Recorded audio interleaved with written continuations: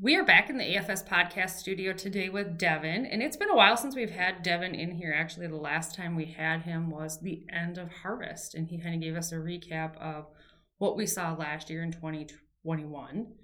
And now we have him that he is not delivering seed and treating seed. Right. That he has a little bit of a chance to come in with us today and talk about what he saw this spring, what's currently happening with crops, and what's going to be coming up. Devin, what did you see, given we had a later spring than kind of has been tradition?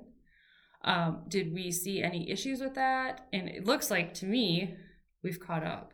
Yeah, I think that's a good question. And it's always interesting because while it did seem late to us this year relative to what we had in the last 2 years, which were really dry, and I would say early springs, this is really probably more normal. And a lot of guys will say that.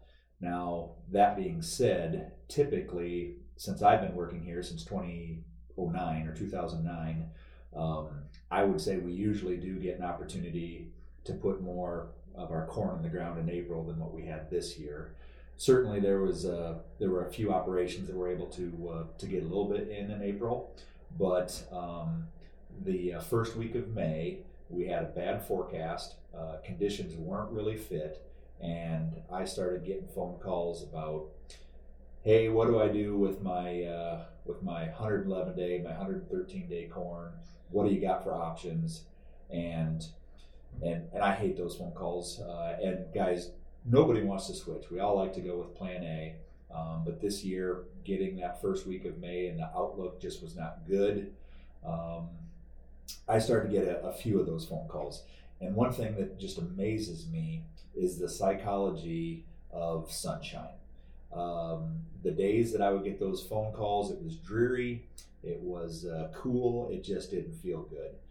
Maybe a couple days later in that week, the sun pops out.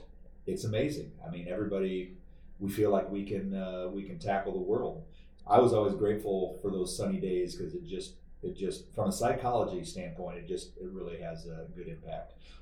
In my long-winded intro here, I'll just say, no, I don't think we had any real issues with the planting date outside of, it made us nervous as we were getting to the 10th, and very few wheels have turned.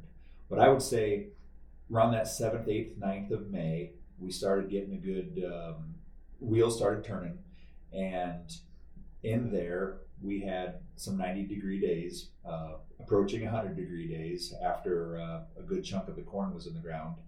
And for the most part, we had very quick emergence. Previous year, we were planting around middle part of April. A lot of that seed laid in the ground for 3 weeks. We were planting around the first week of May or later, even the beginning of the second week of May this year. A lot of that ground popped up in a week or less. Now we've come to some cool stretches here, and some of it's maybe didn't emerge quite as fast as maybe that early planted stuff. Overall, everybody I've talked to and the stuff I've looked at, guys are happy. Stands are looking pretty good in terms of where we are with relation to quote unquote normal. We're probably ahead of the game. We're behind last year a little bit, but not by much. And what last year we talked about, we did the same podcast last year and time-wise, and we talked about how emergence was so uneven and, things were coming up, but it was, spotty and a little bit more uneven. This year, it seems like emergence has been great. Me and all the other 60-mile-an-hour agronomists think it looks good. Right. We're not out in the field seeing it as close up, but crops look a lot better this year than last year, even with the later planting date, just because of that emergence. Yeah. So now that things are up and it seems like they're growing very fast. Stages are changing very quickly. Mm-hmm. What are you seeing happening now? So one thing I'll just say that I guess I maybe forgot in my intro, and this wasn't related to the planting date per se, but really the only challenge that I've seen thus far, over Memorial Day weekend, we just had tremendous wind. And some of the bean fields that were rolled had less residue, had some sandblasting effect. There was some replanting just in the area in pockets where those were most heavily hit. So I just wanted to put that comment in there in terms of any challenges that we've seen. Where we're at right now, to your question, we're in that V4 stage, V5 stage of corn.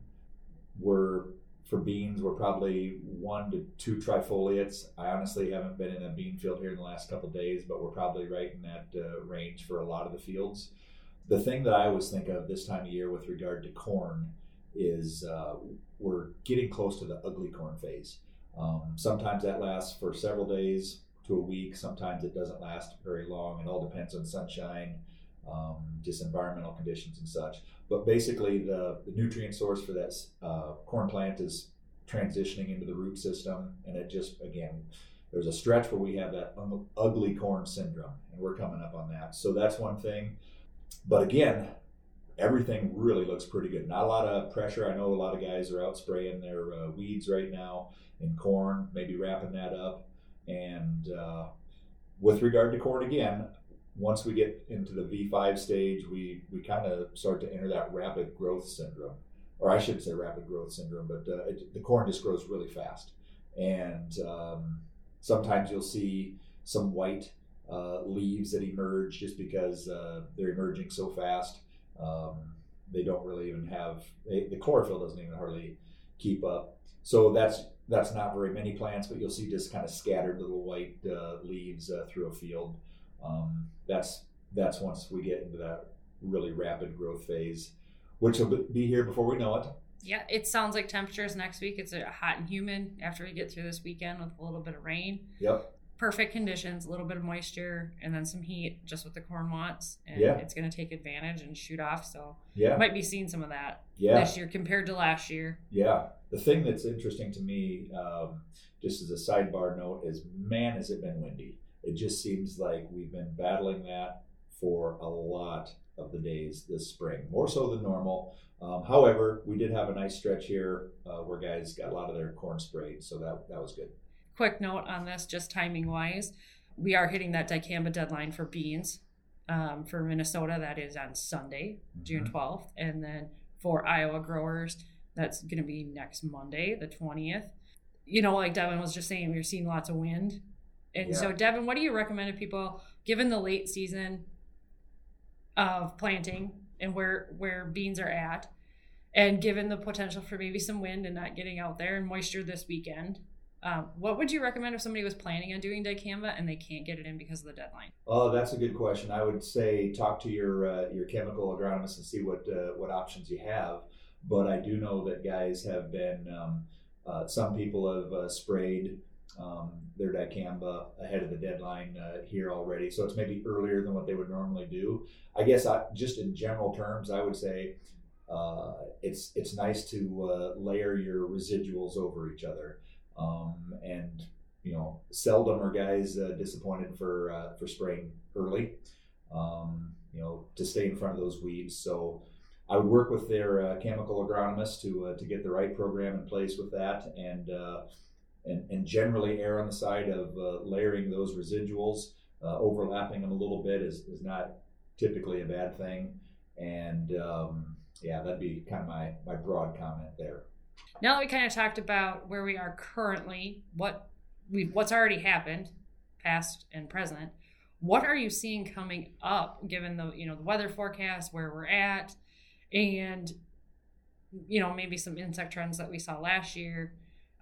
What are you predicting in your magic ball over there for the next couple weeks and maybe into the next month? Yeah, predictions are always tough. But I would say, generally speaking, there'll be some, corn rootworm is something that we deal with around here.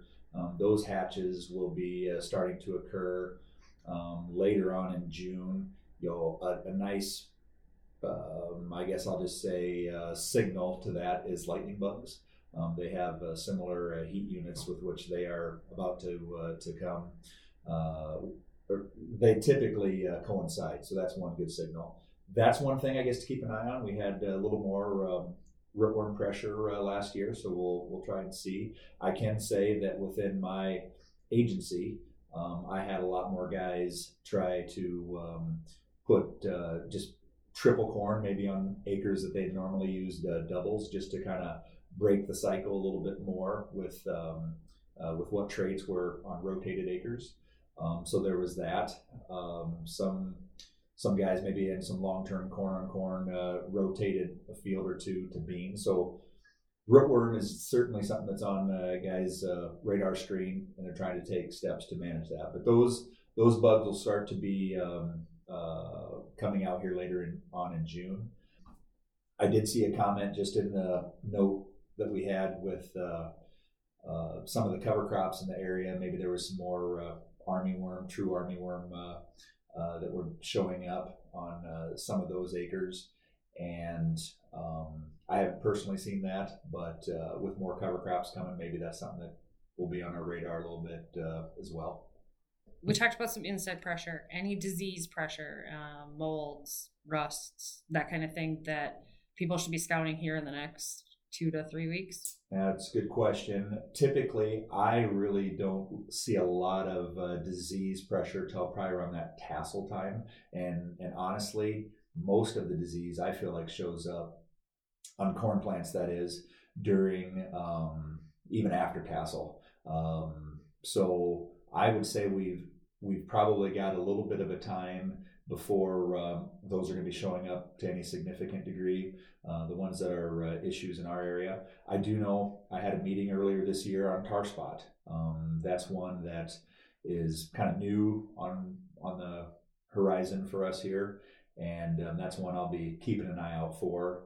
But that northern leaf blight, gray leaf spot, rust, a lot of those corn leaf diseases are going to be tassel or a little bit later is when I would expect to see them. So not a lot on the corn front.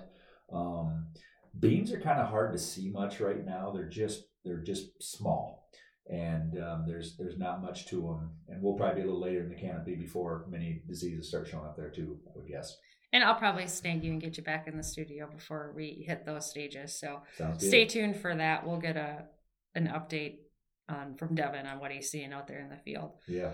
Before I let you go, Yep. I want to let listeners know that Devin has been very active in getting some weekly updates out there for you. So it's something Devin and I are going to be working on. Those will be coming in the form of video, maybe some shorter podcasts, a 5-minute podcast here or there if it's just a bunch of talking, because we're both good at that. Sure. And we're going to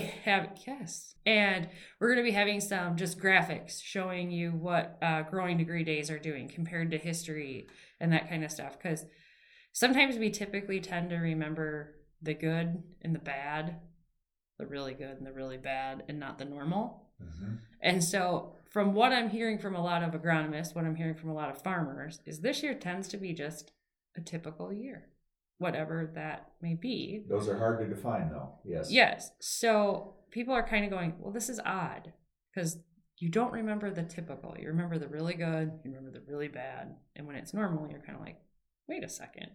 So Devin's been doing a really good job of getting me information, and I will, as you say, pretty it up.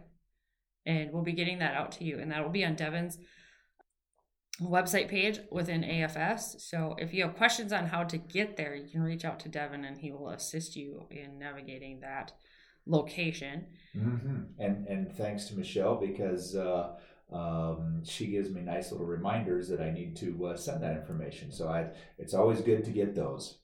Yes, I do have a tendency to do that. Anything that you would like listeners to know as a little bit of a wrap up here as we close out this podcast? No, I would just say that my own emotions went from a little bit of anxiety as we were getting close to the 10th of May without much activity going to just a flurry of activity. And it's amazing. We get things done in a hurry. You know, when we get a window as an industry in this area of the world, we do things fast. And now sitting back, I guess a month later, it's like, wow, a lot happened and the crop is off to the races. And hopefully the weather cooperates and we get to, I guess, realize our potential. But my summary comments would just be, I'm happy how things have gone overall and where we're at this point. It was an odd season. As the wife on the other side of the table, it was like, Is this ever going to get going? Yep. Is it ever going to get going? And then when it went, it was like, oh, that was really fast. It was. And now we're into spray season. Everybody's, trying to get that done. It's very optimistic this year, which is nice compared to last year. I think Devin, along with other agronomists, will be more willing to come do podcasts because it's not the Debbie Downer of we got no rain, we got a lot of heat. We were really dry the last 2 years, but we yielded well at the end of the day in most cases.